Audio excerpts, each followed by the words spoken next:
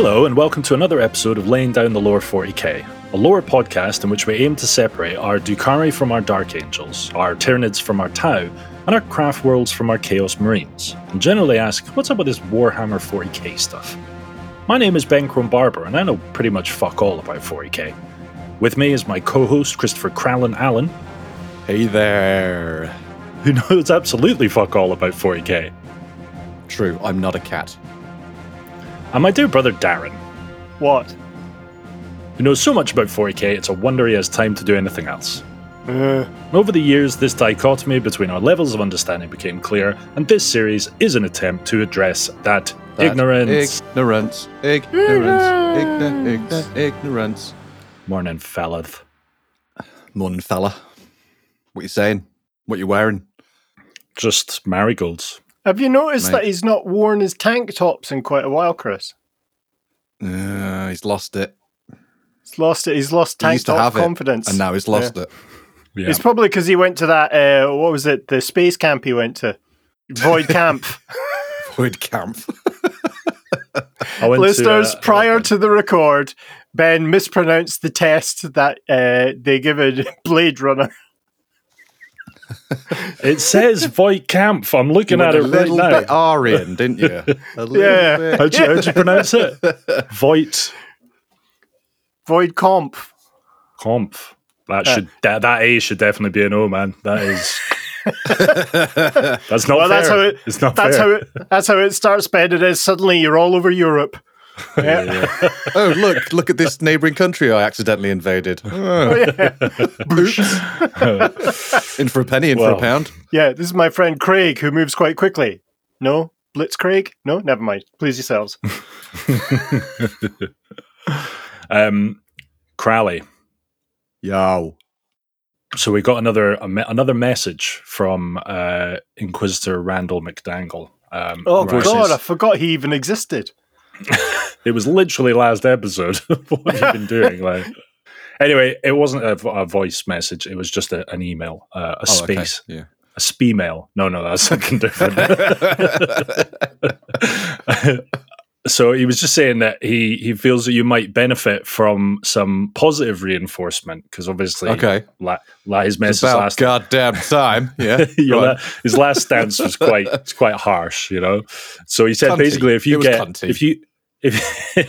get over 90%, he'll buy you a beer. Okay. It's a Which shame is I don't nice. drink, but sure, thank you. Yep. Okay. But I mean, you know, in light of that uncharacteristic gesture, I thought I'd mark the occasion with a new jingle. You ready? Okay. Yeah? Yeah, man. Yeah, my name's Kral. No, what? Don't spoil this for me, Darren. Citizen of the Imperium, it's time for frontal lobotomy or bottle in front of me.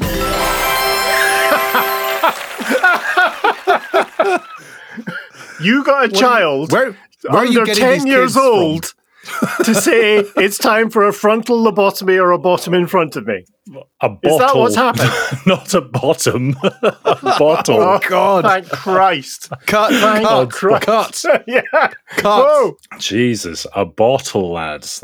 Randall was offering a beer. He didn't say, Grell, if you get over 90%, I'll moon you. Oh, dear. Right, before we crack on, just need to say a massive thank you to our dear friend Fiona for recording that for us, and to Helena, who did our outro for us, and of course the man who brought these two wonderful human beings into the world, Michael. So thanks, guys. What about Michael's parents who got Michael into the world? Yeah. And then their parents. What about Michael's wife? You know? Yeah. I mean, Michael's wife didn't have anything to do with arranging her children to record those things, so I didn't think to say Apart from bringing them up, then. Oh, I mean, yeah, okay. And let's maybe... my God, you're such a pig. The grocer and the butcher down the road who provided their food. And yeah. Mm-hmm. Right. Kral, are you ready Yes. for frontal lobotomy or bottle in front of me? I'll take the latter, please. Okay. What two alternative names is the warp known by? What is the warp known by? The Chaos Realm? Yeah. Is that an answer? What's happening there? 3 names? Okay, what 3 names? Let me reword what Randall was saying here. What 2 alternative names specific to 40k is the warp known by? Okay.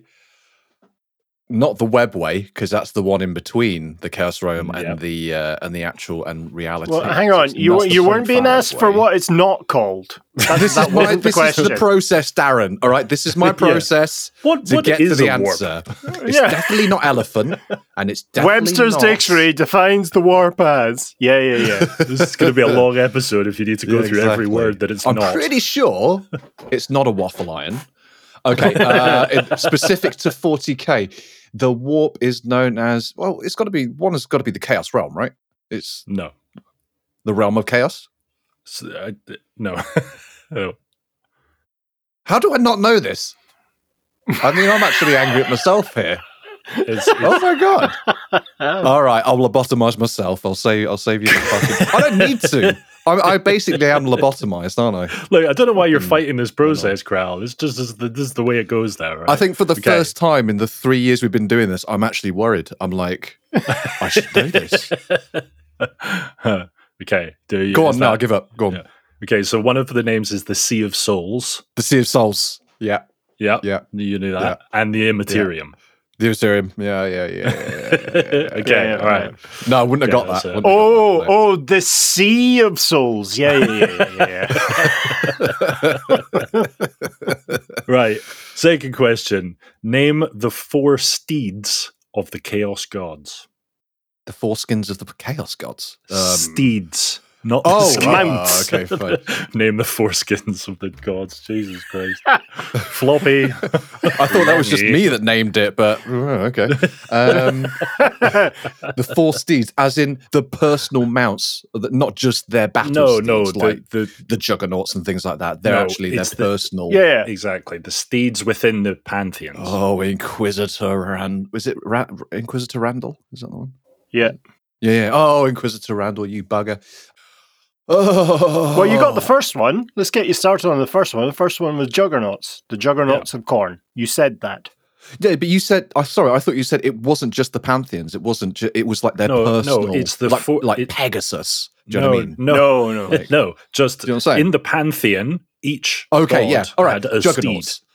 Right. Juggernauts is one. The flying discs of Tzeentch. Excellent. Yeah. Well done. Yeah. What were the mounts of Nurgle? I'll go back to that. And then who's the other? Slaanesh. Were they the Aardvarky type? They're all a bit Aardvarky, aren't they? That's a little bit of a get out. Sorry, I retract that. Yeah. Bit redundant. Top to bottom. Yeah. Never bottom to top, then. Never bottom to top. Okay, yeah, no, flying discs of Tzeentch, Juggernauts, and I'm spent. Don't know. What are the Nurgle and Slaaneshi ones? So Nurgle is it called a palanquin? A palanquin, yes. Palanquin. So it's like a Kralanquin. A Kralanquin. Carried by loads of tiny little Nurgly. Yes. Yeah, little tiny Kralls. Yeah. And the Slaanesh one, I wrote snakes. I can't. Randall wrote snakes. I don't think he knows what the steed of Slaanesh is. It's the ridiculously called Steed of Slaanesh. That's actually what it's called. That would have been really shit. That would have been great if Kral had just been like, yeah, I know them. It's the Steed of Khorne, the Steed of Nurgle, the Steed of Slaanesh, and the Steed of Tzeentch. Yeah, it's the one that has like an aardvarky head, a snake body with breasts, and 2 like ostrich legs. Do you know what, Kral? I'm going to give you that because you said aardvark. I mean, it doesn't matter because you weren't able to. Yeah, you weren't able to name all 4, but it was a solid effort, mate. 3 out of 6. Okay, we talked about the demon Primarchs. Can you name the 6 demon Primarchs? The demon Primarchs is Angron one of them? Yes. Yeah. Angron. There is someone, the Changer of Ways. What's his False? name? No, the Changer of Ways is one of the pantheon, isn't it? False. Changer of Ways isn't it? is Tzeentch. It's the other name for Tzeentch. Yeah. I thought it was that or that. Okay, fine. The Changer. I do, and I even remember the minis as well because when we went into Element Games, great shop by the way. When we were over at Warhammer Fest earlier this year, I saw them all, so I can picture them all.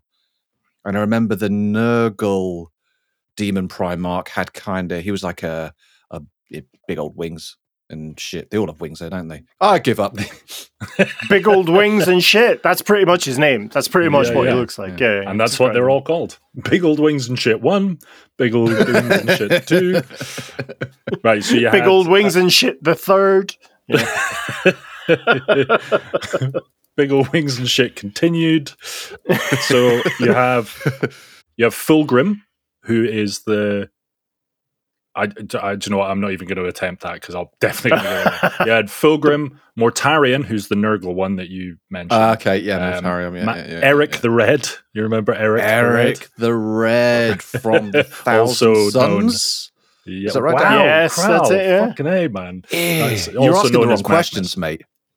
Yeah, I should be asking those really small, weird details that you remember. Exactly. Peter Abbo. You remember Peter Abbo? Pete. Perturabo. Lorgar, and of course you had Angron, who you've remembered.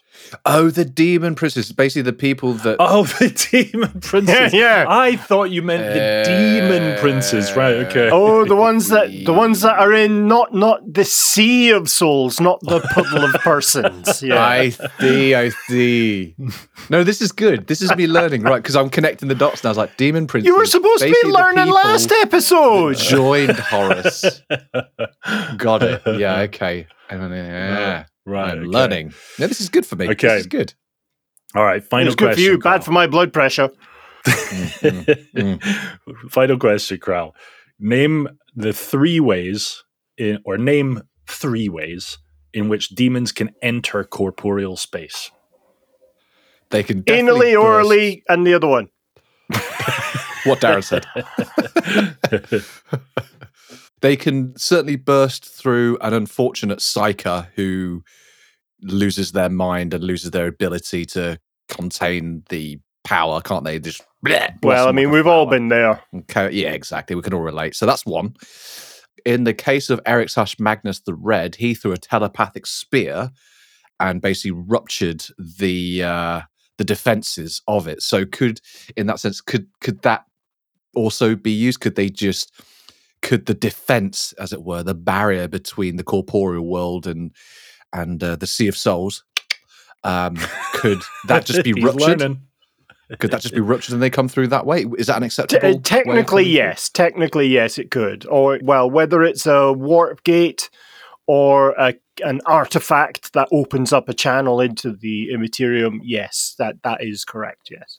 Yeah. Okay. Was that one of the 3 answers, by the way? Was that yes, technically, yes. Yeah, okay. What you've described in your kind of weird ADHD fashion is correct. Yeah. Yeah. And the last one is through song and dance. They can dance their way from Sea of Souls into the real world. They moonwalk into the warp. They shoulder shimmy. Shake what your mama gave you. Exactly. They twerk their way into the real world. How about that? Well, again, a sliver of what you're saying is true because warp storms. If a warp storm breaches through into the real world, demons can, in fact, shimmy their way onto planets through that. But that would be a disgusting image when you consider the demons of Nurgle. All their innards flapping around the place. Oh. Yeah, they just shimmy themselves into bits. Oh, God. Like a dead cat in a tornado. Anything more static, Kral? Anything less temporary? Like a big door? That's already been mentioned. Chaos Storm. Chaos something. I'm bored of this. Okay. Right, Dar, you're gonna have to. Randall didn't send us the answers for those ones, so you'll have to. So technically, it's warp storms artifacts such as corrupted webway gates or individual kind of pieces of technology that are able to open up such a portal, usually at the hands of chaos cultists. They'll either activate them or worship around them, worship at them, which is disturbing. We're worshipping around you, not at you. Yeah. We're worshipping about you. Yeah, we love you, but we're not in love with you. Yeah. And then demonic possession, poor psychers getting penetrated, as they say in Ireland. All right. Through their souls. Yes. Cool. When I was saying static thing, I was talking more about like the Eye of Terror, but I think that's a warp storm as well. That's a warp storm, Ben. No, you were right. Oh, okay, right. But it was more. We were looking more for the category rather than the. Oh, you mean a warp storm? Yeah. Yes, right. You see, Darren. You see what I have to work with here. Well, Crow, do you know what, Crow? I'm going to give you a 1 for that. I think you did. So that was one. I'm loving the sympathy points. 1 out of 4. Right? Sympathy points. Unfortunately, that beer is. I feel sorry for this loser point. Oh, I've been on so many dates like that. What? Right, before we move on, we have been informed by our one of our dear friends that it makes more sense for us to ask for help at the start of the podcast rather than at the end, because the likelihood is that an hour and a half into this shit, none of you are actually listening anymore. So, way to subliminally advertise, Ben. Smoke. We are about to beg for money. Big thank you to our Patreon supporters. You guys are amazing. We love you. If you're not part of this merry band and by some miracle you end up enjoying this shit show, you can click on the Patreon link in the description and sign up today for as little as £3. This will give you access to our Discord, so you can join our merry little international group of time wasters. Crow, how would you describe Discord in one word? 1 word? Oh, fuck. Okay, 2 words. I'll allow you 2 words. Absolute joy. Fucking love those guys. I love our community. And love it. Anyone and everyone should get involved. It's just an amazing place. I it's awesome. Couldn't agree more. And I know that terms and conditions apply.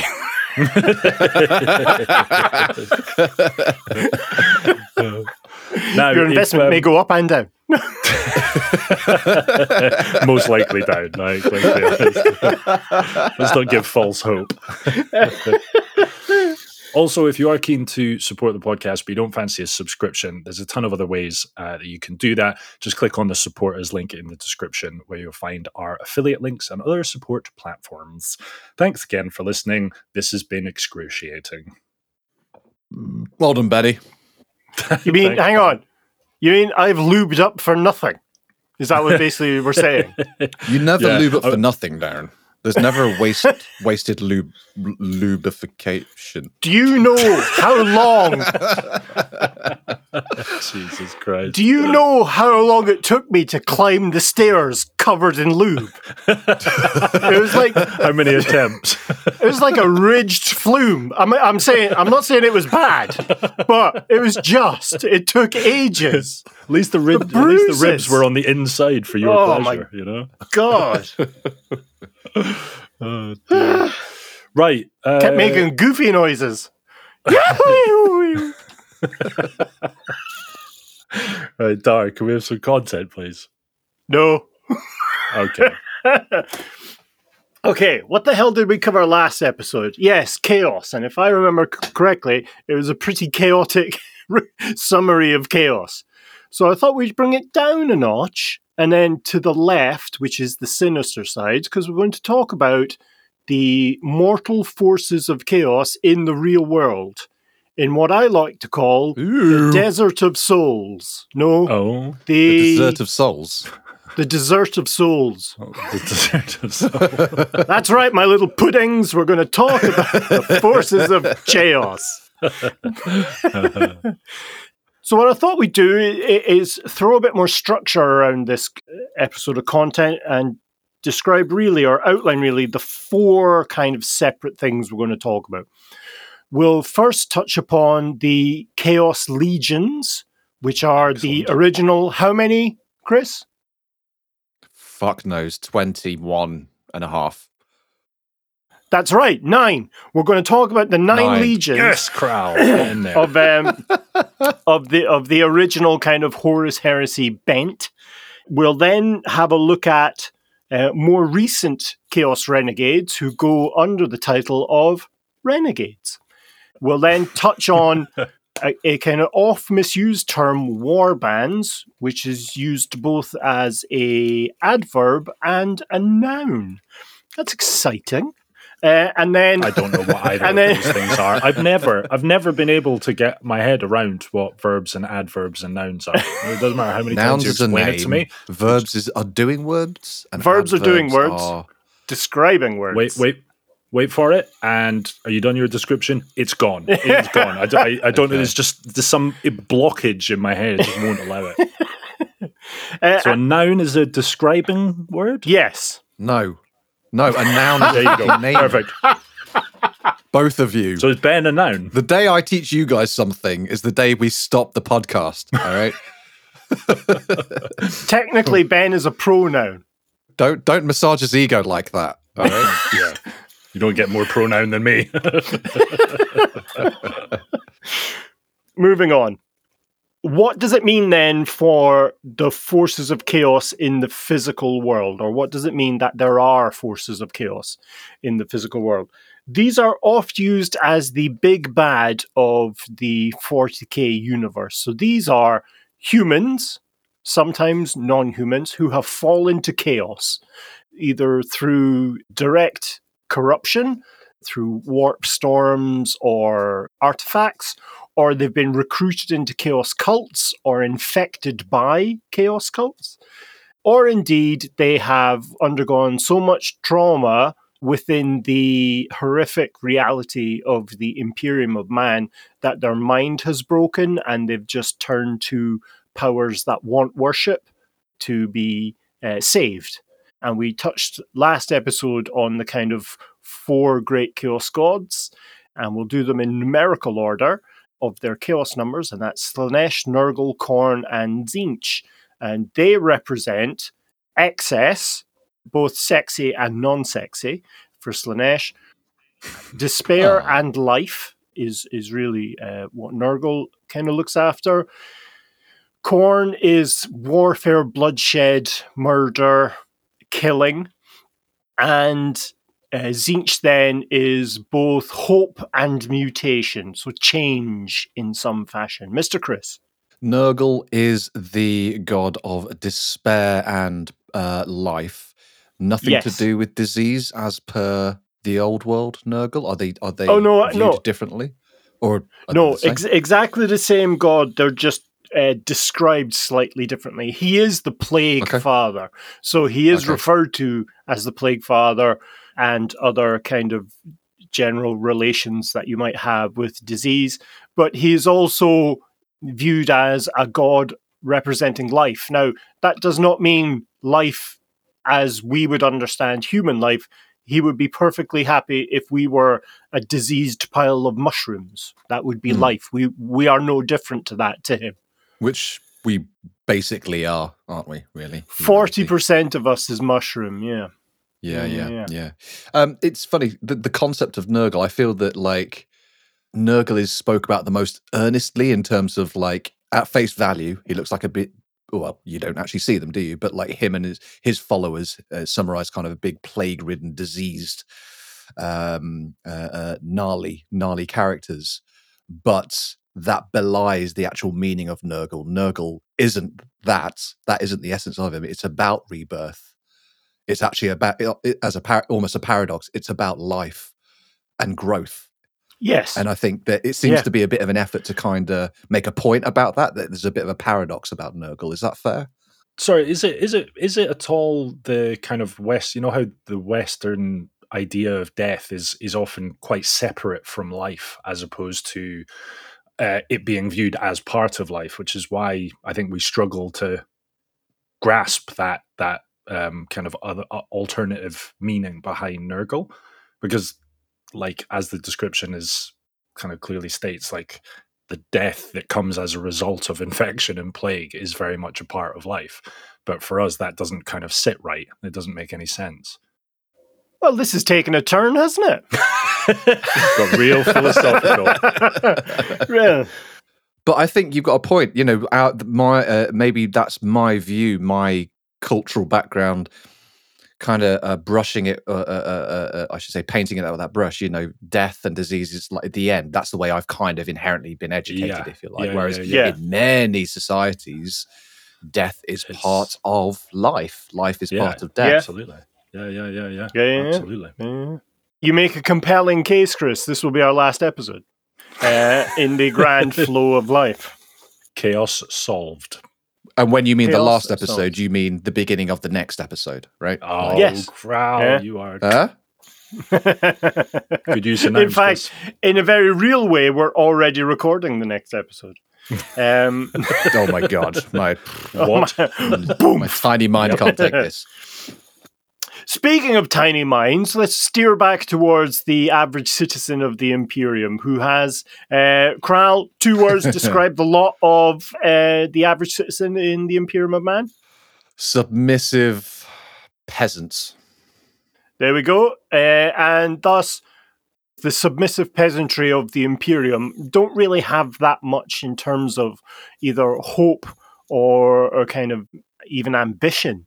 So when an opportunity comes along for them to either stick the knife into their overseers or change their fate in some magnificent way, it's usually done through the, in quotes, kindness of chaos cults that come in, help them out, and suddenly they feel part of something that values them. There is no value to human life within the Imperium. With chaos, that's very much how they get in to the corporeal universe, or how they influence the corporeal universe. Thus, you see the growth of chaos cults on a lot of planets, including Terra. There are a handful of not only chaos cults, but gene stealer cults. What are gene stealer cults, Darren? Shut the fuck up. We'll deal with that in about 9 episodes. So chaos cults. Glad I didn't ask that. Wow. Quite the reaction. Well, it's a very touchy subject for me. So, were you touched once by a gene stealer? A gene stealer once plunged his ovipositor into me. And you'll understand what that means completely in about 9 episodes' time. I will also be able to tell you what type of word an ovipositor is. Go on, have a guess. That's a real word. Go on, have a guess. It is a real word, but have a guess. It's a fake word. That's what kind of word is it? 1, no, and 2, it's a... Is it an adjective? No. It's a noun. Okay. That makes more sense. I was going to say noun, but then I thought... Hang on, what do you mean it makes more sense? Well, because I was going to say noun, and then I just thought, no, you don't know what you're talking about, Ben. Go with the opposite of what you think. The easy way to remember it is naming. A noun is a naming. Nuh for nuh. You're just wasting your time. If it's a naming word, I'm it's 40. It hasn't sunk in yet. Listeners, these guys haven't realized it yet, but if you've listened to one of the more recent episodes of was it the fantasy one we did? Where it was the bastard episode. Do you remember? So this is the grammar episode. Excellent. Which is the grandma episode. Laying down the noun. Laying down the grandma. What? Laying down the lore. That's fucking difficult to say.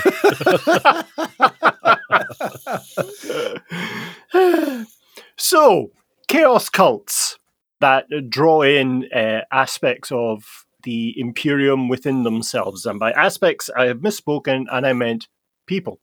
So, when a chaos cult gets large enough, they're able to have their members penetrate a lot of different organizations. Guys, great job on keeping your faces straight when I said both members and penetrate in the same sentence. Ben, what's a sentence? No, never mind. They're able to corrupt the kind of planetary organizations that they are a part of. So what you start seeing is you'll start seeing munitions, foodstuffs, equipment be reassigned to kind of dead hives where the Chaos Cult has its base. So they're building up enough equipment and personnel to be able to either take over a hive or in many cases take over a world. So they'll squat. They're squatters. They'll just take over abandoned places. Absolutely, yes, absolutely. Okay. And what you'll find is that as they grow in influence, they're able to get into not just kind of logistical organizations, but then get into political and military organizations on the planet as well. So you'll find that the PDF, the Planetary Defense Force that each imperial governor is required to have, can become corrupted. And so you see entire regiments of troops will be slowly corrupted, or their command staff will be corrupted. So thus, soldiers think they're fighting for the Imperium when they're in fact fighting for a chaos power. Mr. Ben. How do they corrupt them? Because it strikes me as a kind of like, you couldn't just kind of bring it up slyly in conversation, could you? You were like, so, yeah, what's, chaos is pretty cool, right? And then the other guy would be like, no. Like, yeah, I disagree. And you're dead. Like, yeah, what do they do? Or do they just kind of like wave, dangle something in front of them, put them into hypnosis, and then bam, chaos? Well, I think it's as different as, or it's as varied as people are. So in some cases, it'll be greed, bribery. In some other cases, it'll be they need to gain influence or have an opponent removed. It's very much the similar process we discussed when we looked at how chaos gets champions, how chaos corrupts citizens of the old world when we were discussing fantasy. So it's manipulation. Exactly right, yeah. Right. It's manipulation, desire, but they do give something. But in return, they take everything. Much like Leonidas screamed in his weird Scottish Greek accent in the movie 300. I the new.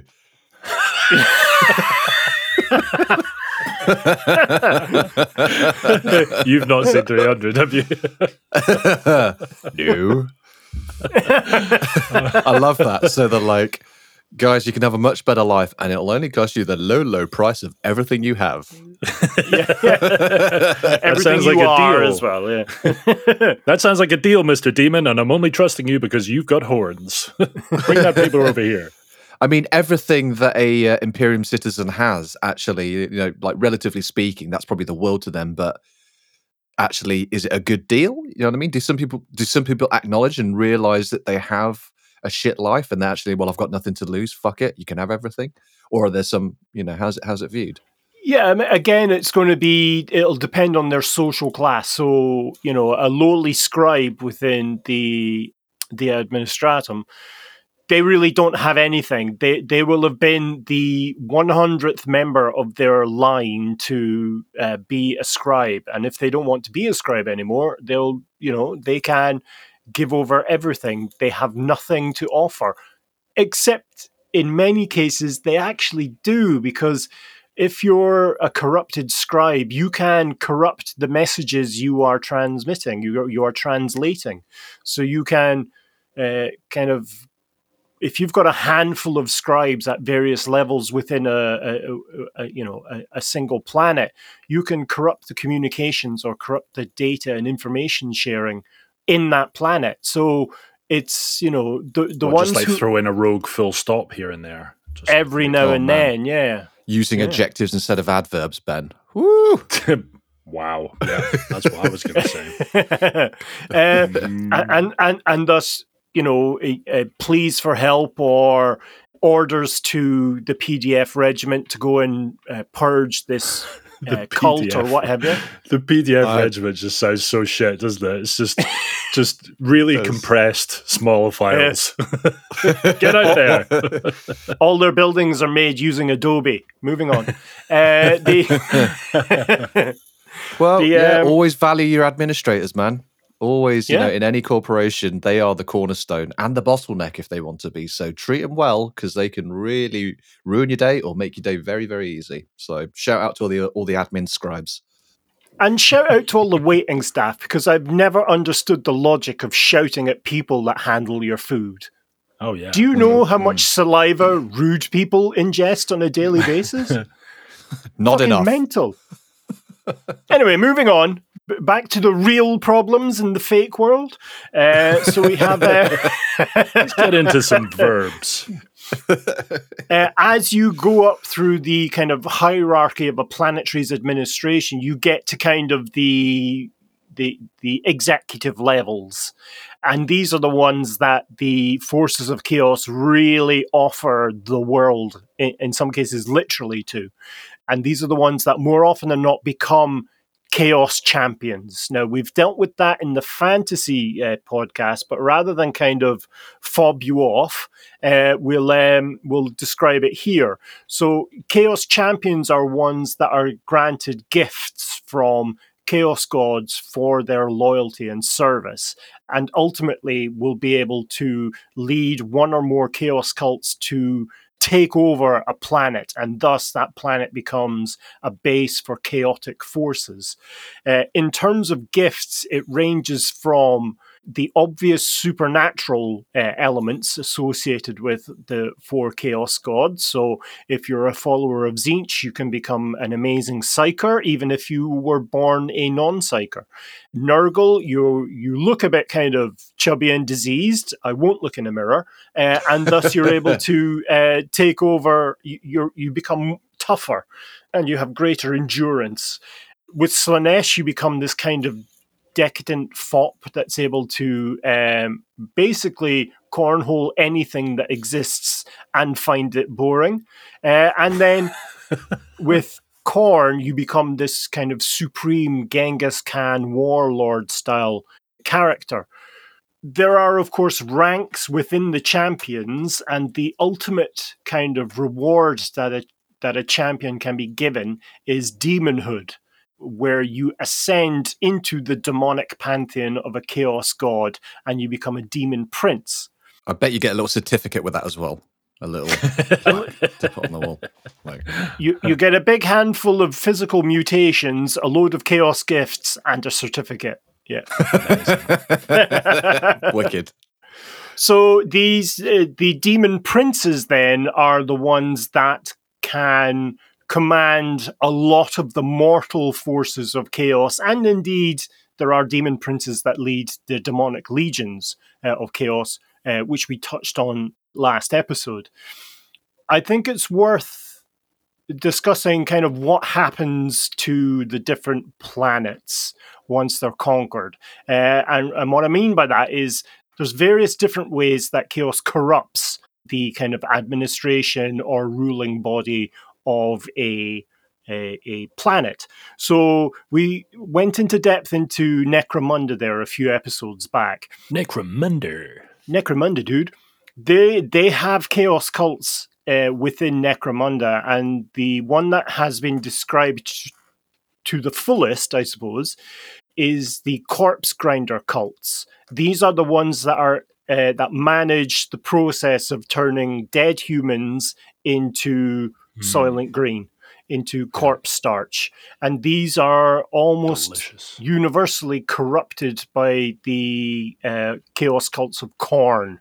So they are very kind of, well, quite literally, viscerally pulling apart humanity in Necromunda. Now, on other hive worlds, there have been instances where such cults, whether it's the corpse grinder style cults of Necromunda, have kind of taken over an entire kind of subsector of humanity, or of the process of humanity on a planet, and then have risen and destroyed whole hives and ultimately taken over a hive world. In those kinds of situations, the entire world comes into a kind of demonically run abattoir where humans they either dedicate themselves to the worship of Khorne, or they are kind of ritually sacrificed or hunted or, and killed in the name of Khorne. Once it gets to a certain level, once there's a certain level of corruption and a certain level of kind of psychic turmoil around a planet, it's entirely possible for the warp to engulf the planet, for it to become a kind of area where kind of reality and the Sea of Souls merge, and you get what's called a demon world. And a demon world, in the example of a Khorne kind of worshipping abattoir, is where the very planet itself turns into a kind of engine of destruction, where it's trying to kill and consume in the name of Khorne. And any worshipper of Khorne who's powerful enough, and I mean physically and reputationally powerful enough, can in fact have the world change to their whims and needs. So suddenly you'll get battlefields will instantly clear and become a flat plain that you're able to fight on, or huge spikes of stone will come out of the ground, cats and dogs living together in marital bliss, all kinds of nonsense will happen. Wow. Now that's very inclusive. Yeah. So that's, for Khorne, you would have lakes of blood, rivers of blood, there'd be skull mountains, all this kind of stuff. Little fountains of blood. A little Japanese garden of skulls and blood. With a tiny little ornate blood bird bath in the middle. Yes. Yeah. And a little rake to make those funny patterns in the skull dust. Yeah, in the skull dust. Now, that's kind of all the aspects of Khorne. Slaanesh, who is Khorne's opposite. Here we go. Those kinds of planets will become one of two things, really. A demonic paradise world, which is just, it would look like heaven, but don't look underneath the surface, or you'll see, entire slave classes being whipped into oblivion to be able to power your orgasmic choir. The place will be awash with like a sea made of perfume or clouds made of kind of, how is it? Sexually assaulting candy floss? Yeah, that kind of idea. And you would have like gardens of unearthly delights where Slaaneshi aardvark demons would do aardvarky things so that you end up being complete. Tongues. I believe we've used the phrase tromboned before. Never a truer word has been spoken about what would happen to someone on a Slaaneshi planet. The Slaaneshi garden of trombones. So it becomes this horrific paradise world, or, as Ben hinted at the start, a tit planet. Fucking lunatic. Is a tit planet a planet made of tits, or is it just one single tit floating through space? I think it's dealer's choice, really, Ben, at this stage. It's 50-50. It could go either way. Now, because we are a compassionate and inclusive podcast, you also get something called the Wang World. I'll leave it to yourselves. Nice. Leave it to yourselves. Is it a collection of wangs, or is it one big wang? We'll never know. Who can say? So, and then Nurgle, really, it's variations on a theme of disease. You get plague planets, pus planets, planets made completely of intestines that then rupture and chaotic demons come out. And all of these will have been originally corporeal worlds, imperial worlds, that have been like industrial civilized planets, like our own planet. Imagine our own planet turning into effectively a suppurating big toe, and then demons, obviously, etc., etc. Mr. Ben. I know that you've described the Imperium's ability to annihilate a planet with something like a virus bomb. Do they have a weapon like the Death Star? If they came across one of those planets, not literally, would they? Because all virus bombs going to do is kind of wipe the surface clean of organic material, is my understanding, and then set all of the sulfury, farty gases alight. But it's a planet like that. You just want rid of the planet. You don't want to just kill the surface of it, do you? So can it destroy whole planets? They can render whole planets inert, Right. if that makes any sense. They have the capacity to completely wipe out all organic life so that it is, in fact, just a bare rock. And this is kind of anathema to the forces of Nurgle, who relish life in all its forms. So listeners will may or may not remember that a virus bomb basically dissolves everything that's based on carbon into a liquid.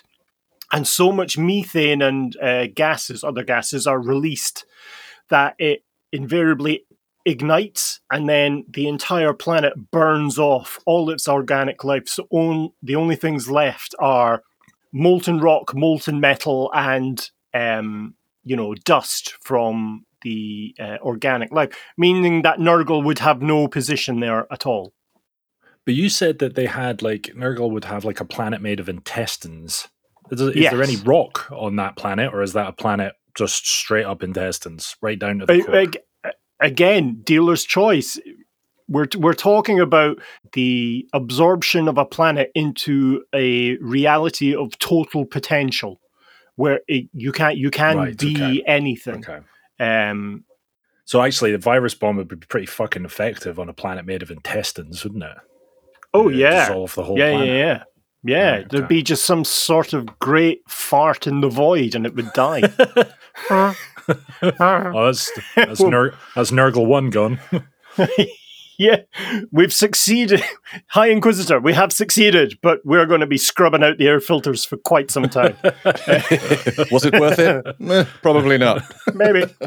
And just to close out the pantheon, the demon worlds of Tzeentch would become every kind of concept of high fantasy you could imagine on fire with magic all at once, with buildings made out of crystal or shaped stone, like buildings, I suppose. And word. But everything is this kind of high concept fantasy landscapes, rocks floating on top of mountains, which are floating on top of badgers, all this kind of shit. Say what now? All dedicated to the worship of Tzeentch. So this is what ultimately happens to planets. Now, however long they stay in that state is very much up to two things, really. The whims of the kind of chaos warp itself as a place, because some of these planets will dip in and out. The planets can, in fact, almost instantaneously come into the warp and come out of it. And so when that happens, you can have partial corruption of entire continents. Or indeed of the whole planet. Some of them last a few months and come back out. Some of them will be in there forever. So ultimately, it's pulling in aspects of the corporeal universe into the warp, which, as you may have guessed, is sort of targeted. These cults target specific planets, strongholds, strategically well-placed planets. If they're going to try and draw a planet into the warp, they want the maximum damage possible to the rest of the sector. So frequently agri-worlds, which supply food to all the worlds around it, and in some cases a lot of other systems around it, if they're drawn into the warp, suddenly you have an entire sector which has to go without food or has to find a different food source, which means the rise of the kind of consumption of corpse starch, and thus corpse grinder cults begin to take control. And so you see a domino effect with other planets falling to chaos as it goes. Right. I suppose the people on those planets would get more desperate as well, wouldn't they? Which is prime chaos clay for mold. Oh, yes, absolutely. And you have to recall that some of these planets are populated with a mutant slave force. Listeners will recall that mutants are viewed as not as people, and so are frequently purged or enslaved. And so you have whole planets where they have a mutant underclass which is empowered then by chaos, a chaos cult, and they rise up and, break the shackles of their masters. And suddenly you have an industrial world which is no longer able to provide munitions to a stronghold, and thus the reserves of the Imperium are diminished for a military campaign. Mr. Chris? The life of a Chaos follower, it sounds like it could both be great, better than being an Imperium citizen, but also shit as well. I'm just trying to weigh up, is it any better? Yeah. Or is it just different? The forces of chaos care even less about individual people than the Imperium. Unless you're on the path to becoming a Chaos champion. If you're able to become a Chaos champion, then all bets are off. The kind of universe will align to allow your success, or rather, it will align to allow you opportunities to succeed. They don't really spoon feed their champions as such. But the opportunities are better than what you would get in the Imperium. The lifestyle is better on the most part. What you also have to understand is that it requires you to give up some aspect of your humanity. So if you're in a corrupted military regiment associated with Khorne, all you want to do is kill. That's all you want to do. Because you've surrendered yourself to the urges associated with that Chaos God. Do you get non-human Chaos followers like Tau or Eldari? Or Squat or Rattling Chaos followers? It's a great question. You used to be able to get them very easily within the kind of game settings. That changed really kind of wholesale in 4th edition. There are novels that have characters who are corrupted Eldari. You used to be able to buy Chaos Squats, so Chaos Space Dwarves. You used to be able to get them in their various forms of armor. There were very briefly Kinder Egg armor. That's right, yeah, for the kind of champions. You used to be able to get a kind of chaotically corrupted orc force, orc squad. It was a chaos warband of an orc, an orc who was corrupted by chaos. In general, I think they tend to be corrupted by Khorne. Very rarely do you get a sexy orc in 40k. But you know what I mean? Never say never. Speak for yourself, mate. Yeah. So most things that are human, abhuman, Eldari, orc, really they're the ones that are the most susceptible to corruption. Although that is a sliding scale. Necrons, pretty much immune to chaos. The Tau, same, but they are able to be kind of morally corrupted, but by a different force. So in general, when we talk about the followers of chaos, we're speaking of humans or abhumans. Yeah. Gotcha. Yeah. So once a world is corrupted, you start seeing, in some cases, it issues out a kind of fleet of ships. Yeah. It starts, if it's what we call a stable kind of chaotic demon world, you're able to use it as a base from which to invade and make war on other nearby planets and systems. And the champions of chaos then form what's called warbands. Now, I mentioned that this word is kind of used and misused. A warband technically is a company-sized or larger, so you're looking at least 100 troops, force led by a single Chaos champion, and they are dedicated to that champion. Now, these can be regular corrupted humans, so we're talking about the scribes that were forced to carry a lasgun, or the Planetary Defense Force, or indeed corrupted Imperial Guard or Astra Militarum forces. All of those make good troops within a Chaos warband. Chaos champions then can either be of that kind of similar ilk. They will be officers within, usually they will have started as officers within a military force, a military human force, or sometimes you get a corrupted space marine who leads a mostly human Chaos warband. And this really is gang warfare played out on the kind of universal stage. So you will have warbands of various sizes and various complements of troops. Some of them will be the size of regiments that will have armored personnel carriers and tanks and aircraft and all the kind of logistical support required to keep them going under the command of either a Chaos Space Marine captain or a human colonel who has been obviously corrupted by Chaos.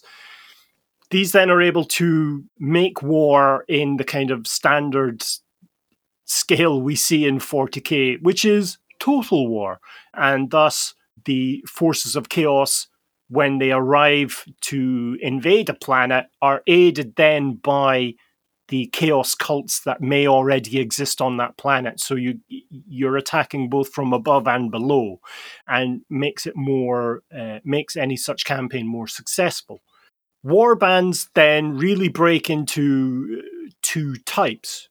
The type I've just described is the mostly human warband, which can be of regiment size or larger. So we're talking about up to 10, 12,000 troops.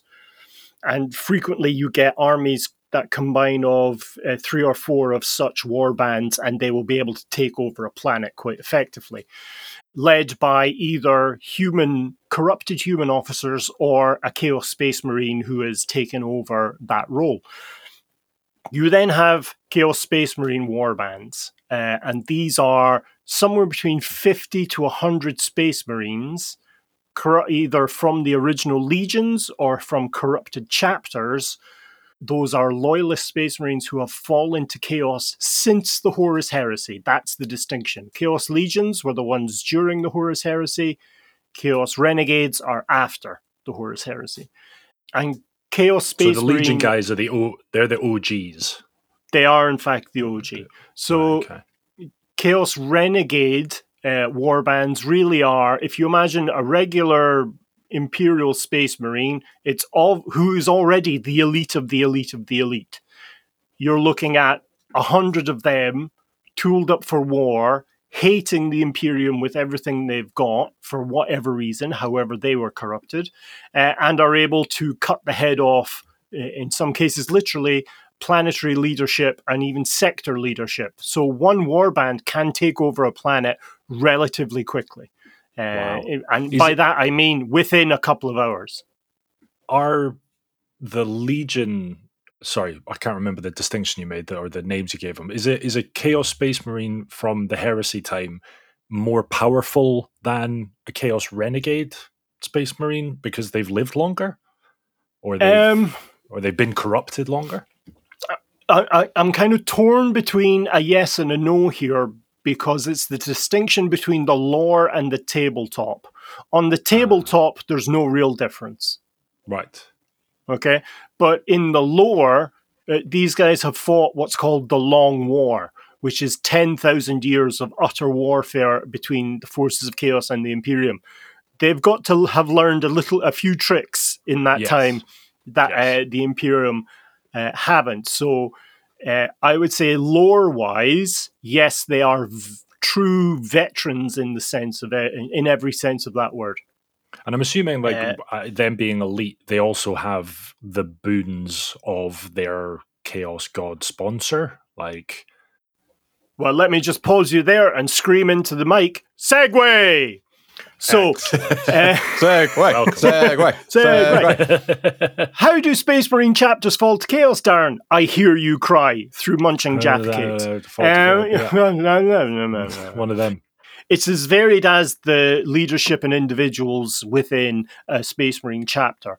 There have been instances where a single Space Marine has just abandoned his chapter through whatever reason, corrupted in a very similar way to the corruption of mortal humans.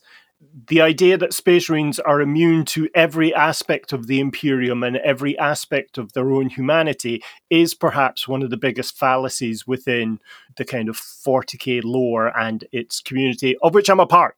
Don't send me emails. Has anyone ever sent you an email? Do we even have an email address? I got a nice message last week from someone, but that was it. Yeah. Okay. So, yes, so individual Space Marines are as susceptible to chaos as humans are. Now, when I say that, I also have to acknowledge that they have got stronger indoctrination towards the Imperium and strength of will and character. But the idea that a single Chaos God can't ramp up the kind of seduction, corruption medley at a moment's notice to target someone who's got a bigger kind of sense of self is a bit nonsensical. The number of other Space Marines who follow that corrupted individual out of a chapter depends very much on the rank of the original corrupted Space Marine. So an individual Space Marine may be able to get a handful of squad mates to come with them. A sergeant can, through manipulation, get their whole squad to corrupt and leave. Lieutenants, captains, and commanders can get then 50, 100, or 1,000 Space Marines to just dedicate themselves to chaos through whatever form of corruption is required. All bets are off when you're dealing with Chaos Space Marine Renegades. I'll give you an example. The Crimson Slaughter, which used to be the Crimson Sabres, I think that was their name originally, Crimson Sabres. Formerly known as. The Space Marines formerly known as symbol. They descended into a sort of blood madness where they were very effective at killing and taking over any kind of military campaign they got into. They attacked a planet whose name escapes me at the minute. I think it's... Let's call it Wang 4. No, Wang 4. Wang Chung. What? So they attacked Wu-Tang Floor, and I said floor, not four. Hilarious. But it's fine. It's a Wu-Tang Floor. Wu-Tang Floor. While a Khornate chaos cult, that is a chaos cult that worships Khorne, was trying to raise a demon. Khornate. And sounds like an ice cream. I'll have a Khornate with a flake, please. Yeah, chaos flake, please. Yeah. Okay. And as they were purging this cult out of existence and restoring the planet to good order and compassionate Imperium rule, they were cursed by the cult to hear the voices of the dead, hear the voices of everyone they've ever killed. And Yikes. so over the space of a few decades, they went completely insane. The fact that they could only silence the voice while they were in battle didn't help the situation. So they were constantly at war. They constantly crusading, and eventually were excommunicated by the High Lords of Terra, which is the kind of order, the ultimate sanction that the High Lords of Terra can give a Space Marine chapter, which means you are a traitor force, and should any Imperium citizen in good standing should kill you as quickly as they can. Wow. And thus they descended into a blood-soaked madness and are staunch enemies of the Imperium and, in fact, anyone else who happens to come in their way, because all they can do to silence the voices, even for a moment, is kill. Is that including other Chaos forces? That's anyone. Anytime they take a life, they're more relaxed. Yeah. Yeah, I know the feeling. How I feel. So what are you up to this Sunday, Chris? Don't fucking ask. It's gonna be crimson, bro. It's gonna be crimson, bro.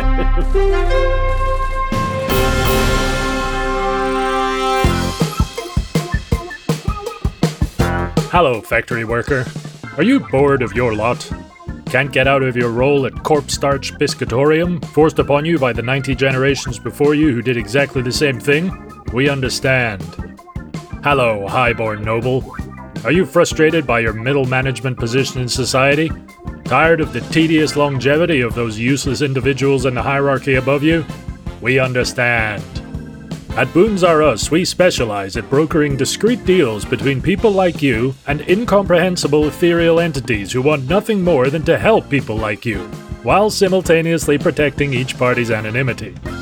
Maybe Corpse Starch Biscuitorium is shut down pending investigation after a colleague goes berserk and murders the management team using a pair of dough whisks, freeing you to skip merrily into the wastes and join a cult, all courtesy of the Lord of Blood, Bjorn, not real name. Or maybe one of those useless ranking officials spontaneously explodes in a shower of body parts during an annual summit, which drives the other officials into a sexual frenzy, fucking each other to death and leaving you to reign supreme and rename the summit Cockfest. All courtesy of the Prince of Pleasure, Planesh, not real name. All this could be yours and more for the low, low price of everything you are and own.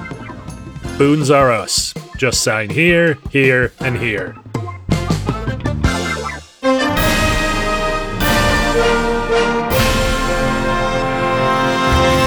You can, using the Chaos Space Marine Codex, create a corrupted Imperium or a corrupted Loyalist Space Marine force. There used to be a good way to represent that is you would mix and match the Space Marine plastic sets with the Chaos Space Marine plastic sets. And so there would be these kind of hodgepodge miniatures. Hodgepodge miniatures. Try again. Hodgepodge miniatures. Nope. Nope. Can't do it. Hodgepodge miniatures. Yes, what you said, of force.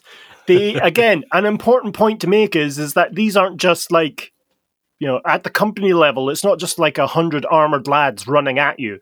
They have all their armored personnel carriers, their tanks. Some of them come with aircrafts to provide air support. Some of them are able to steal entire strike cruisers and corrupt them.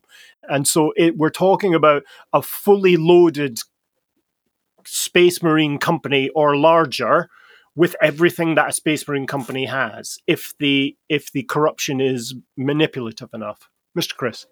In today's more progressive society, do we see female Space Marines? No, that's a real kind of hot button topic amongst the community, and I don't know why. Space Marines have been universally male since the inception. That's really in the lore. That's the conception of it was this is a genetically enhanced fighting force of men. That is not to say there were not female Space Marine miniatures. There were two that came out in an Adventurers or Pirate Pack. And I think one of the managers of GW from way back when, I think a production manager rather than a store manager, was talking about how the reason we didn't have female Space Marines from the get-go was one of just the production technology at the time. Now, I'm paraphrasing here, and I am open to be corrected, as always, but I think it's a machining problem with the miniatures rather than a lore problem. You could ostensibly create gene seeds for female Space Marines. There would have to be some variation due to biology, but pretty much all this, you could just make it happen. Yeah. From a fictional medical perspective, you could pretty much do everything you would need to do to convert a young boy into a Space Marine to do the same for a female. I'd really like to see that. Maybe like in a future edition, they suddenly they reveal that Bobby G has had a bunch of is in fact Bobina G. What? Bobina G. No, it just has like a bunch of of female Space Marines on the boil, and they're ready to go. I've seen some amazing like conversions on Instagram of people like converting into normal Space Marine soldiers, and just are they buying like 3D printed female Marine heads on Etsy or something? Is that how they do it? They might be. I mean, for a while there were some good conversions between the Sisters of Battle. Oh, cool! Yeah, heads there, but they were a little bit too small. It made them look like the kids were born with some sort of condition or developed a condition during change. Chris, I see you, Chris. Just before I call on you, I was going to say that a lot of the talk that gets quite toxic online has to do with the physiological differences between male and female, and how female Space Marines would not be as strong as male Space Marines. That kind of thing to do with, physiological strength. My response to that would be, well, they just add in an extra little bit in this completely made-up fictional setting. Yeah, exactly. Where then suddenly the women are as strong as men who are Space Marines for who we have toy soldiers pushing around a table. Who weren't going to naturally grow into that state anyway. They were massively augmented. So technically you could do with any being. I guess the other angle is the exclusivity of females not being Space Marines kind of gives, I should say, sorry, this is the other way around, exclusivity to the groups like the Sisters of Science and Sisters of Battle. It gives them a bit more value. Do you know what I mean? In a way. Yeah, I see that. Yeah. I see that. Yeah. I think it's more the principle of people saying, like, well, females can't be Space Marines. It's like, well, no, they can. That's clearly a ridiculous stance. But yeah, I think you're right. I think they can. But I would say there's value to saying, well, from a story point of view, it gives the Sisters of Science and the Sisters of Battles and the female driven groups and squads more value in a way. Yeah, more exclusivity. It adds a different angle to it, doesn't it? I mean, my own personal position on all of this is there is actually no reason why there can't be female Space Marines. You'd have to change the in-setting kind of biological augments for it. It could be done. It just hasn't been done yet. That would be my position. Yeah. Equally, then, could you have, if we were going to start bringing more females into the Space Marines, could you have more men brought into the Battle Sisters and the Sisters of Silence? The Brothers of Silence. Well, the Brothers of Silence tend to be men who are married more than 20 years. Hey! Nailed it. We invariably just stop talking. Because you did say that there were male pariahs. Well, this is the thing. This is certainly a thing that kicks me in the back of the head, is that, yes, there are the female pariahs become Sisters of Silence. There are male pariahs, and you see them as Colexis assassins. But Colexis assassins are both male and female. You can have either or. Right. And in many cases, if you use the polymorphine drug, both at the same time. Yeah. Androgynous. Yeah. Anyway, that's going to be that'll be interesting to see the community's response to this section. For the handful of thousands of listeners that will stick with this bit and not spray muesli all over their radios. And if that's how old I am. Feedback, I believe you're listening to this at breakfast, eating muesli on a radio. I mean, listening on a radio, not eating breakfast off a radio. And if you do have any feedback on this, you can email Dar at layingdownthelore@gmail.com.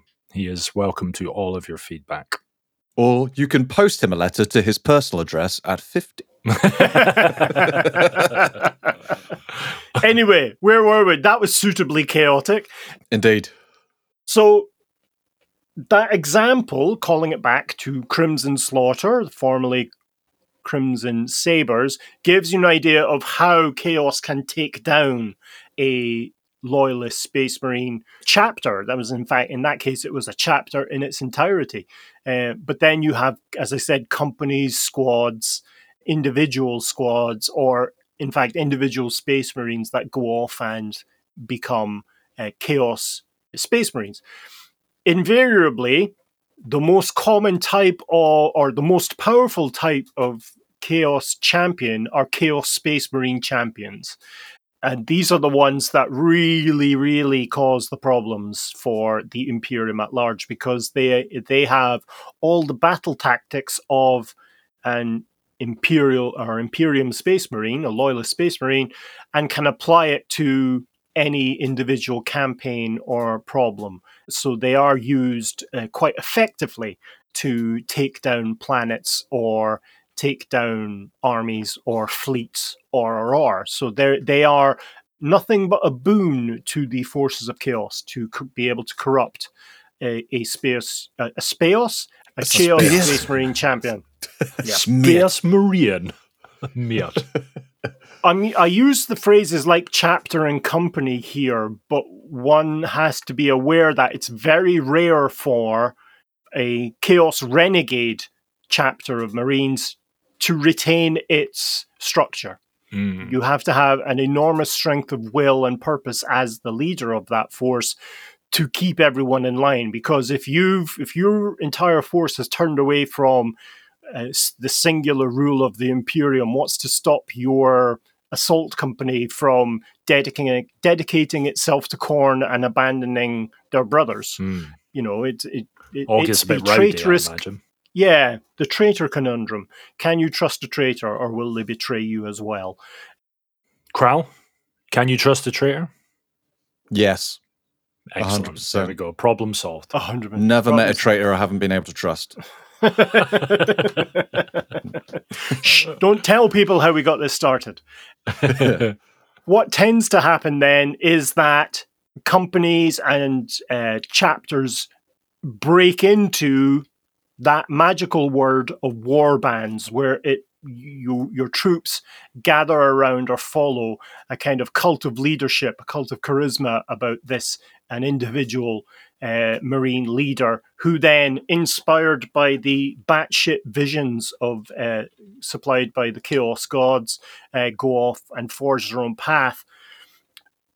But when you break into a warband, most of the time, the leader is trying to achieve great feats to be able to be granted demonhood. So they're on the path to becoming a demon prince, and that's their primary concern. The fact that it aligns with the forces of chaos and disruption of the Imperium is a happy coincidence. They're really focused on their own personal glory, their own personal story. Segue! Chaos Legions have the longest stories within the Imperium in terms of being chaosy space marines. Now, as Chris quite correctly said at the start of this episode, there are 9 Chaos Space Marine Legions. Darren, why are you suggesting there's 21? And a half. And a half. So, all of the Chaos Space Marine Legions survived the Horus Heresy. Many did not, however, many were not in the same state as they were when they started. If we just kind of run through them, the Emperor's Children had been corrupted by the promises and enticements of the Chaos God Slanesh. Fulgrim, their kind of statuesque, beautiful leader, ended up as a 4-armed, snake-bodied, winged whore, and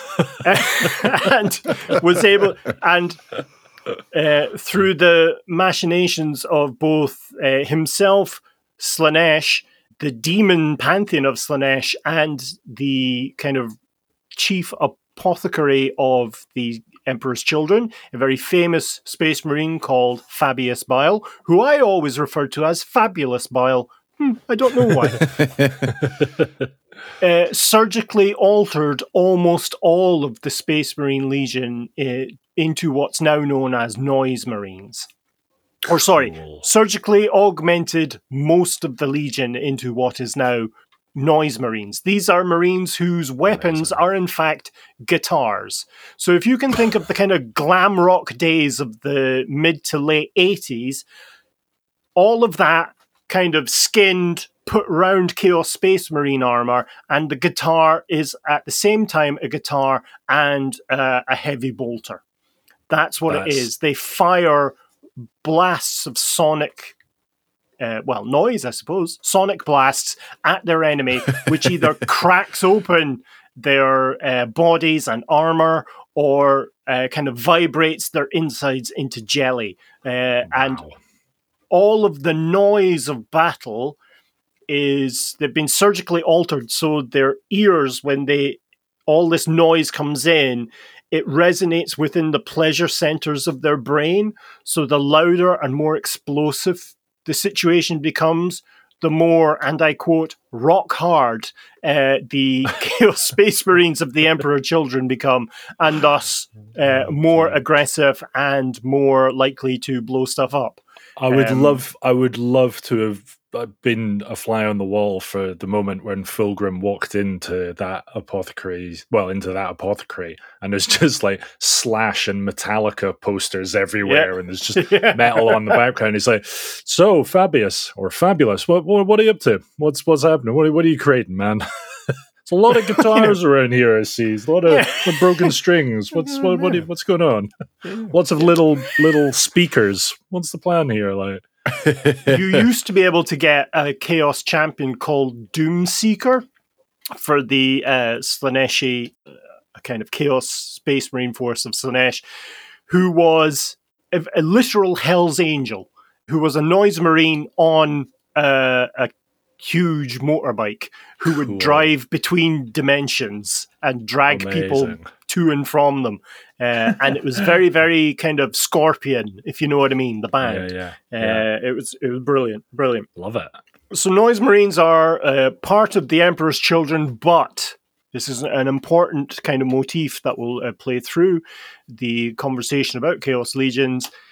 Individual legions can have elements of the kind of the chosen of other gods as part of their force. And we'll talk about that when we get to the Black Legion. We'll deal with the big four first. So you've got the Emperor's Children, the Death Guard then, which are Mortarians, Space Marines. Mortarion became an insect-winged angel of death. He's covered in sores and plague sensors, but still very much looks as he did when he was a Primarch. He just has wings and looks a bit more pissed off and a bit more grimy. Has this face mask as well, or was that just part he has? He's got a gas mask on his, which has merged with his own skin. Yikes. His kind of go-to force are referred to as the Plague Marines, which are Space Marines that have been infected with a mixture of all kinds of diseases plus Nurgle's Rot. Nurgle's Rot is Nurgle's own disease, which in very many cases generates, or once it takes the life of a human, it turns them into a zombie, turns them into a plague zombie. In some cases, it depending on the nature of the soul of the person who is infected, they turn not into a plague zombie, but a plague bearer, which is a lesser demon of Nurgle. So the story of the kind of corruption of the Death Guard was they were on their way to the siege of Terra at the Horus Heresy, but they were becalmed within the warp by Nurgle himself, who, through one of the captains of the Death Guard, a chap called Typhus, was able to corrupt them with what's called the Destroyer virus, the Destroyer Hive, and that's what eventually Mortarion had to kind of beg Nurgle's help in saving the lives of his men. On the tabletop, the Death Guard is its own unique force. They have access to various corrupted vehicles and demons, Nurgle plus Plague Marines in both regular and Terminator armor.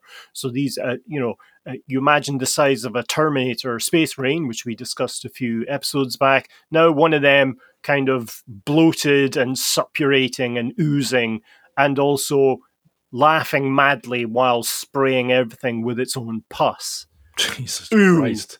I mean, it's we talked about the Skaven before and their plague priests, and we were like, it's the same thing, isn't it? Like, even if you're fighting them, even if you win, you're fucked. Because the moment those things come near you, you can kill them, but you are coming away with a wart or two. Yeah. I mean, kill them or not, you're boned, aren't you? So it's kind of, as soon as you encounter one, nothing left to lose anymore. So the best way to deal with it is just get the plague first, and then just get out there, and and that way they won't have anything. Own it. Yeah, own it. Yeah, roll with the punches. Yes.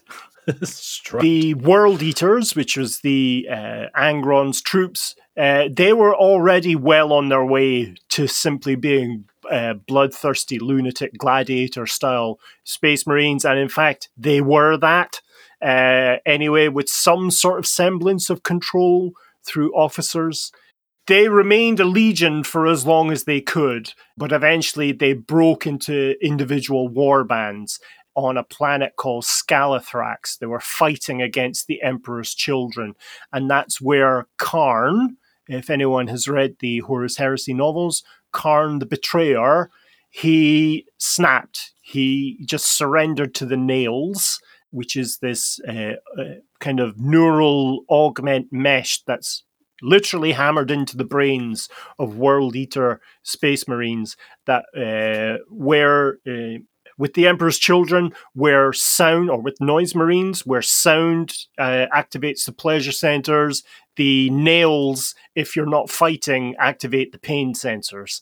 So very much like we were talking about with Crimson Slaughter, if they're not fighting, they're in pain. They have a migraine, which will make you. Can they not remove Butcher's that? nails of Angron, right? The Butcher's nails, yeah. Butcher's nails. But they're not the same thing, right? The Butcher's nails was unique to Angron, and this is just a condition. It's chapped. It's wide. The Butcher's nails. Butcher's nails for everybody's. Yeah, it was a device used by Flash sale. the overseers of the planet that Angron landed on, the planet of Deshay. It was used to create better gladiators for their arenas. And what he did was he mandated its use across the entire Legion.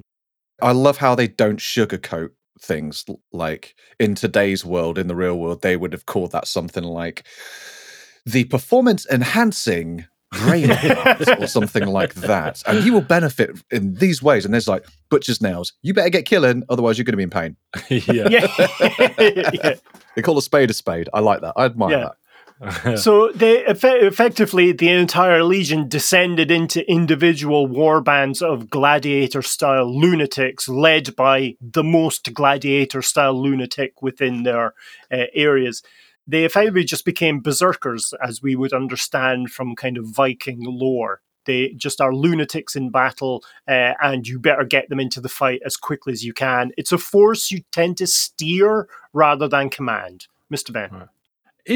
Did Angry-on like a hard on, but an angry on?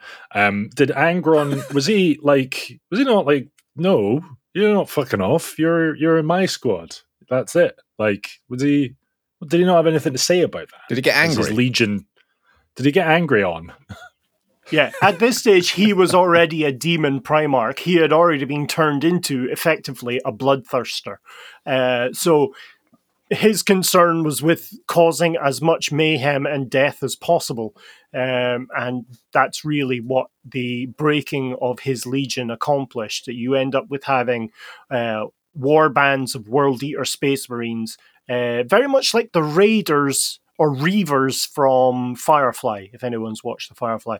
They're you just point them at something and they'll destroy it completely. So was it did he see it as beneficial? Oh, yes, absolutely, yeah. Right, okay. In terms of the kind of ongoing long war causes much disruption. Like, this is the point, the point a lot of people miss with Chaos Space Marines is, from their perspective, the Horus Heresy is still ongoing. That's what the long war is. One side has never given up. And that's it's chaos. Quite long as well. I mean, as far as wars go, it's pretty well named. Like, you're right up there. I mean, they're looking at the Trojan War going, that was me last week. Yeah. Seems like a nice weekend break. And I didn't hide in a horse. Yeah. Splitters. Well, no, he did. They did, but they tauntauned it. They opened it up with a chain axe and then got kind of clambered in. Yeah, so that's the World Eaters. The final one of the big four really are the Thousand Sons, and these are the ones that have gone through the biggest change. They do have a warband style, much like Renegades and much like the World Eaters. However, it's based on the kind of idea of covens, because all of the leadership, all of the command staff of the Thousand Sons are magic users, or rather are psychers. So they use psychic capacity to be able to command not only their forces, but the power of the warp and disrupt the battlefield and enemies and so forth. Evil Gandalf. Think of that. Nice. Which is not Saruman. It's something else, but I don't know what. Anyway, their Space Marines, as I say, went through the biggest change using something called the Rubric of Ahriman, who was one of the kind of primo psychers within the Legion, he kind of went against the wishes of Magnus the Red, their kind of sad Primarch, and he wanted to stop the mutations that were happening in amongst the Space Marine Legionnaires of the Thousand Sun. So he enacted this thing, as I say, called the Rubric of Ahriman, which sealed their armor closed, dissolved their bodies to dust, so that their armor is in fact hollow, animated by the ghosts of their own brothers, if you see what I mean. Nope. So that's fucking mental. Each Rubric Marine, as they're called, is in fact simply a hollow suit of armor animated by the soul of the Space Marine that used to occupy it, with some dust in the feet. Yeah. So is that all Thousand Suns are like that? Everyone, all the Thousand Suns who are not magic users, that's happened to them. And that happened galaxy-wide. Wow. They get hand-me-down armor. No. What do you mean hand-me-down armor? I don't understand.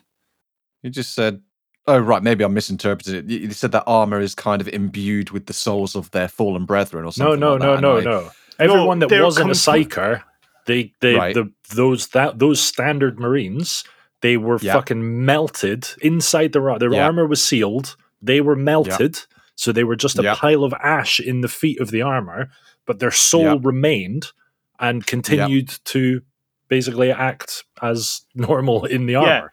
If you're it didn't then get given to a living Marine and they repurposed No, not at all. It's just a hollow. It's empty suits of armor. Yeah. Why? Yeah. Why do that? Because then the Space Marines would never be corrupted. They couldn't be physically corrupted because they don't have a physical manifestation. That's cool. No, they're ash. Yeah. You could try mutating ash. What good is ash? Well, just add a bit of water, and then you got yourself some nice clay, man. You can make yourself a cup or a... Okay, so once you're just kind of there in spirit, why do you need armor at all? Just so you have something physical to... You can actually grab your gun and shoot. Yeah, it's pretty hard to pick up a bolter as a gun, as a ghost. As a ghost. Yeah. It's pretty hard to pick up a bolter as a gun as well, apparently. But I mean, so that the process they went through is true both for Marines in power armor and Marines in Terminator armor. So you've got these huge Thousand Sun Space Marines, which are again just hollow suits animated by a ghost.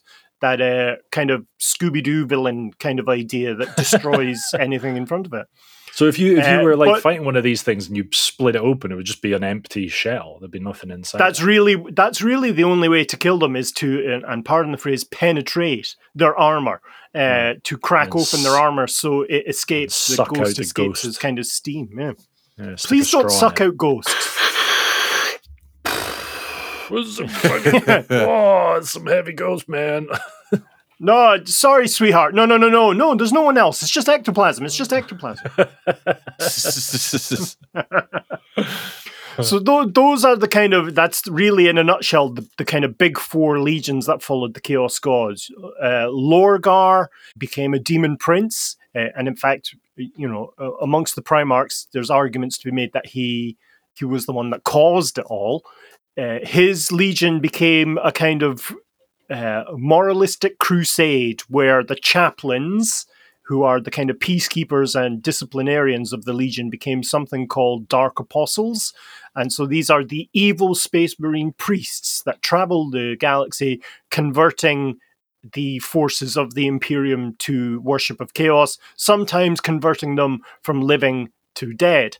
And really, these are killing them. The word bearers then are the ones that are able to seed a lot of chaos cults with this kind of religious fanaticism for worshipping chaos gods. And who was the guy? There was one of them that was a real bastard, wasn't there? You said that Lorgar was... Take your pick. Oh, Erebus. Yeah, Erebus. Yeah. We'll cover him when we do the word bearers in depth, because he's got a great story. He's a great villain of the piece. Right. Okay. Peter Pertuabo. His Iron Warriors are perhaps the most disciplined of the Chaos Space Marine legions. They do have warbands, but there is a hierarchy in place there, and they're siege warfare specialists. And really, what they ally with what's referred to as the Dark Mechanicum, which is the Chaos corrupted Adeptus Mechanicus, or Mechanicum from the original Horus Heresy, who merge machine and demon and flesh to create various types of Transformer-like beasts from the Michael Bay movies. Half demon, half human, half robot. Yeah. So you get Hell Drakes, which are their aircraft, which looks like a robo-pterodactyl with hemorrhoids, and they're the ones that attack from the skies. That's a kind of aircraft kind of idea. But as I say, we'll cover the Dark Mechanicum. Perhaps when we do the Adeptus Mechanicus, we can have an attack on a few episodes for that.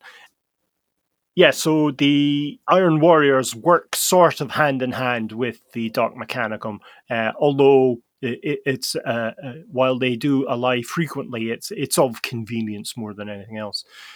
The Night Lords, who are the kind of genetic sons of Dark Batman, or Evil Batman, they are much like the World Eaters. They are fanatics who focus on causing terror and fear in their enemies much more than hand-to-hand combat, even though they're extremely good at hand-to-hand combat.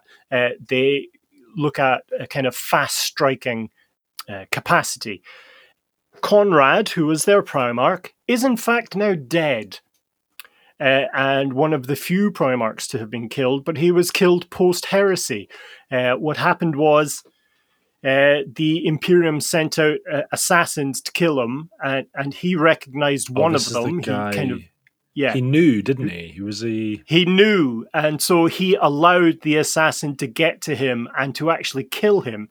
And his last words really were, "Fuck you." Yeah. No. I saw this coming. Why am I here? You're taller in real life. I didn't think you'd be a dude. It wasn't a dude. It was a dudette. And he allowed himself to be killed because in his mind it vindicated all of the actions he's ever taken. Because he was fighting against the oppression of his own father and his father's kind of father Imperium descendants. Yeah. Vindication's fucking useless when you're dead, though, isn't it? Vindication. We move then to the Alpha Legion, who are by far the most cult-like of the Chaos Space Marine legions. No one really knows whether it's one legion or warbands or some combination. My gut feeling is that Alfarius still has a real tight grip on all of his legionnaires and their many cults that they create. Wherever a Alpha Marine force goes, they leave behind them a spy network. And so they are kind of not only superlative warriors, but keen information brokers, and are able to corrupt planets from a distance through the manipulation of either imports, exports, or cults within or around that planet. An Alpha Legion force can take down a planet without ever stepping foot on it. Cool. That's how good they are at manipulation. Again, when brought to battle, they are just as good as any of the other Space Marines, but in general, they prefer to operate from the shadows, using small strike forces, acting through proxy forces, and the like. So they very much are the kind of how would you describe it? They're the big bad of the psychological thriller movement within the Imperium. If something goes wrong and there's no evidence of anything actually going wrong, or no evidence of why it went wrong, it was the Alpha Legion. Who are you going to call? Oh, right, okay. Yeah, the other ones, yeah. They're like the scapegoat of the... Yes, yeah, very much. The final Chaos Space Marine Legion is that of the Black Legion, formerly the Sons of Horus, formerly the Luna Wolves. These were the genetic sons of Horus, the arch-traitor, famed of the Horus heresy. At the close of the Horus heresy, obviously, he was killed, and the entirety of the Chaos Force withdrew to the Eye of Terror, where there was internecine civil warfare between all of the warlords within what became the Black Legion, or as was still the Sons of Horus. Ultimately, through various tactics, Abaddon the Despoiler, who was the second in command, if you will, of the Horus heresy, or the first captain of the Sons of Horus, he not only brought the Legion to heel through complete bloodthirsty kind of enforcement, but he was also able to capture the body of Horus and have it destroyed, because there were elements within the Chaos Space Marine Legions, in all of them, that were attempting to clone Horus so that they would be able to have their great leader back. Wow. And he ultimately decided that, no, that isn't the way. That didn't work. He wasn't strong enough. We need something else. And that's something else. Me! Him. Yeah, me! I'm not at all biased in this. So big reveal. After the destruction of the clone, the force was changed. They changed their name from the Sons of Horus to the Black Legion, and they painted their armor jet black with various kind of metallic. How appropriate bits, yeah. Which came first, the naming or the painting black? I think they painted it black and then went, hang on, you know we were going to call ourselves the Abadabadoos. Well, we're now going to change. We're going to go with the Sunshine Legion. Just doesn't really fit anymore, does it? The Rainbow Legion. Yeah. Well, you're going to laugh, Chris, but there is a Space Marine chapter called the Rainbow Warriors. Oh, amazing! Which is fucking awesome. That's brilliant. Is that legit or just fan made? No, that's legit. It was one of the original 12 Space Marine chapters in the first edition of 40k. Was the Rainbow Warriors. 40k. And are there? Warriors. Please tell me the paint job is rainbow. Paint job is blue, like a navy blue, with a lightning bolt logo, but they have a rainbow painted right down the middle of their helmet. And I'm not going to mince my words there. Stripe. That's what it was. Yeah. Yeah. That's so cool. They look like Ultramarines, but with a Go Faster stripe. Yeah. That's exactly right.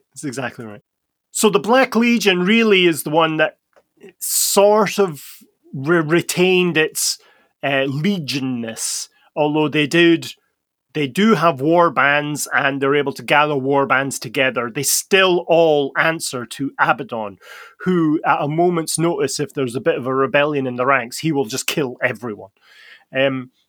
The Black Legion, much like the Word Bearers, Iron Warriors, Night Lords, and Alpha Legion, do have aspects or do have groups of Space Marines who dedicate themselves to other Chaos Gods. So the Black Legion does have contingents of Noise Marines, contingents of Plague Marines, and on the tabletop, these are painted in the kind of black armor of the Black Legion, but, have aspects of their color scheme painted appropriately associated with the individual Chaos Gods. The Black Legion, and in fact Abaddon, are the greatest threat to the Imperium of Man if you ignore all of the other great threats. The Tyranids really are the greatest threat to all biological life, as are sort of the Necrons, But in terms of direct enemies of the Imperium, Abaddon is the big bad of the Imperium. He has carried out, centered on an empire of demon worlds within the Eye of Terror. He has persecuted 13 great crusades, 13 black crusades against the Imperium. Each one has done something to set up the next one, whether it's destroy a particular world associate or destroy an imperial world, which then will allow them to conquer a few more the next time round, or to gain an artifact of power, which will grant Abaddon either an increase in personal power or a weapon to be used in the next crusades.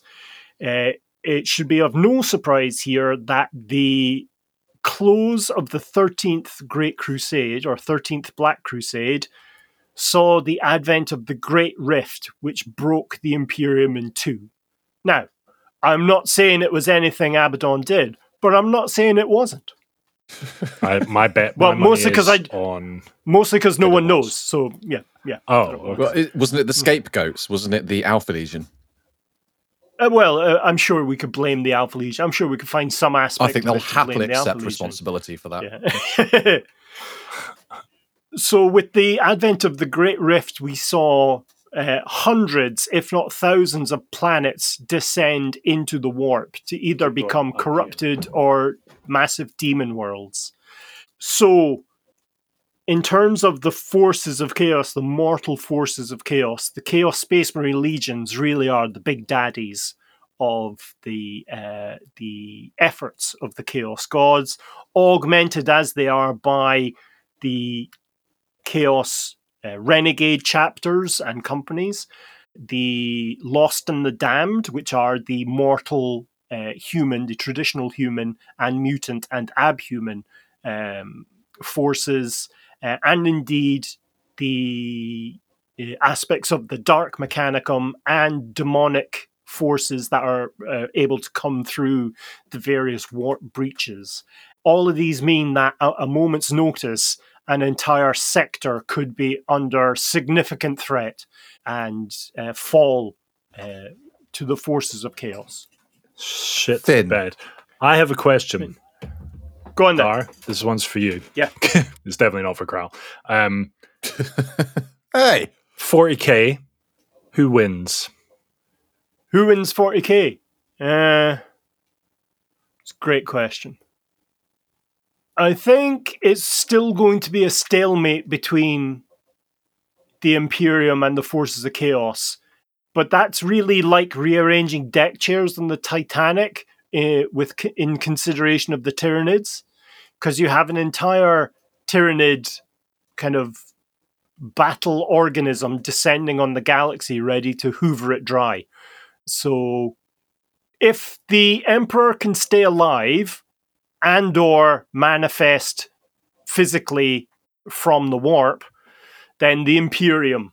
Interesting. Otherwise, it's going to be the Tyranids. Wow. I wasn't expecting that. I thought you were going to say chaos, because that's, obviously, yeah. What you've just described sounds like an insanely large and infinitely resourced, bastard of a force. Yes, it absolutely is.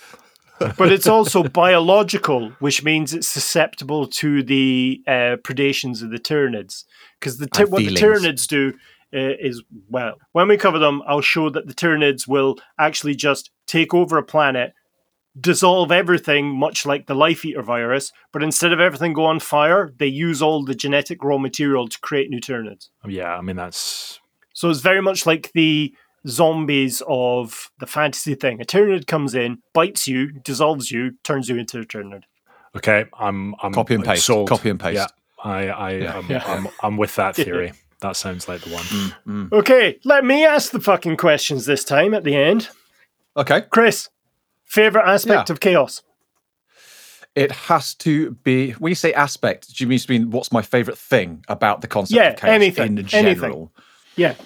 I like the kind of paradox paradox that they are both a better option of living as a human. At the same time, you're sacrificing everything. Does that make sense? Yes, yeah. That paradox, it basically just highlights how shit it is to be an Imperium citizen. Yeah, it's total freedom. Yeah, absolutely. At the cost of everything, which just sounds like very, very paradoxical to me, which intrigues me. Yeah. Mr. Ben? I think it's definitely the Chaos Marines. They're just, especially because they come in so many different forms. You know, I think my understanding of 40k is more in the Heresy era in 30k, where there's just fucking hundreds of them, hundreds of thousands of them, millions of them, and they're all over the place. Billions, even. Trillions. There are trillions of Space Marines. But like now, you know, in kind of modern day 40k, they're like, do you know what I mean? They're not very common, and so you describing like a warband might be led by, you know, a warband of non-Space Marines might be led by a single Space Marine. I love that idea. It's like this warband that has this kind of like superhuman leader. Yeah, the fact that they fall to chaos is still quite a fascinating idea, because like we spoke earlier about like how they're corrupted, or like how you would like corrupt if you were like the sergeant in the Imperial Guard and then you were corrupted. How would you corrupt your mates? That fascinates me, because I'd just be like, no, I don't want that. That sounds awful. Like how morally fucked do you have to be like, oh yeah, I'm well up for some chaos. Let's do it. Oh yeah, I mean, no, listen, like put it in me. There's a party on planet Wang 4. Did you say? Let's fucking go there. Well up for that, like. Yeah. What about you? Like, I love the idea, kind of tangentially to your position there, Ben, is the idea of chaos cults becoming so big that they can wash over the kind of loyalist institutions like a tidal wave. Because it epitomizes that statement of, you know, your government should be afraid of you, you should not be afraid of your government. It's that kind of thing, yeah. What's the ratio of chaos, just regular chaos citizens, I'll call them, versus Imperium citizens? It's somewhere between 1% and 5%. Oh, wow, okay, yeah. They're still minority. Yes, but that's Imperium-wide. I think that on some planets, once they hit 40%, they're able to take over. Maybe even less than that if they own the military. It depends very much on how much you need to be able to take over a planet in the version that you want to take over. Do you want to take over religiously or militarily? Yeah. Gotcha. Nice. Right, we've got to wrap up. Yep. Cool. Anything else? No, that was it. Cool. All right, that's all from us. Thank you so much for listening. Details and imagery for the topics we've discussed in this podcast can be found on our website at layingdownthelore.com. We also have all our previous episodes on there, release schedules, merchandise, and you can sign up for the Laying Down the Lore newsletter, which includes exclusive info about upcoming releases, behind-the-scenes chat, and some extra lore not covered in the podcast. Again, if you are keen to support this podcast, just click on the support us link in the description and give us all your goddamn money. We'll be back again soon displaying just how little Chris and I know. Until then, is chaos a noun? Chaos is a noun, right? Yeah. In the context of 40k, it is a noun. Yeah. Excellent. Okay, goodbye. Bye. Kill your masters.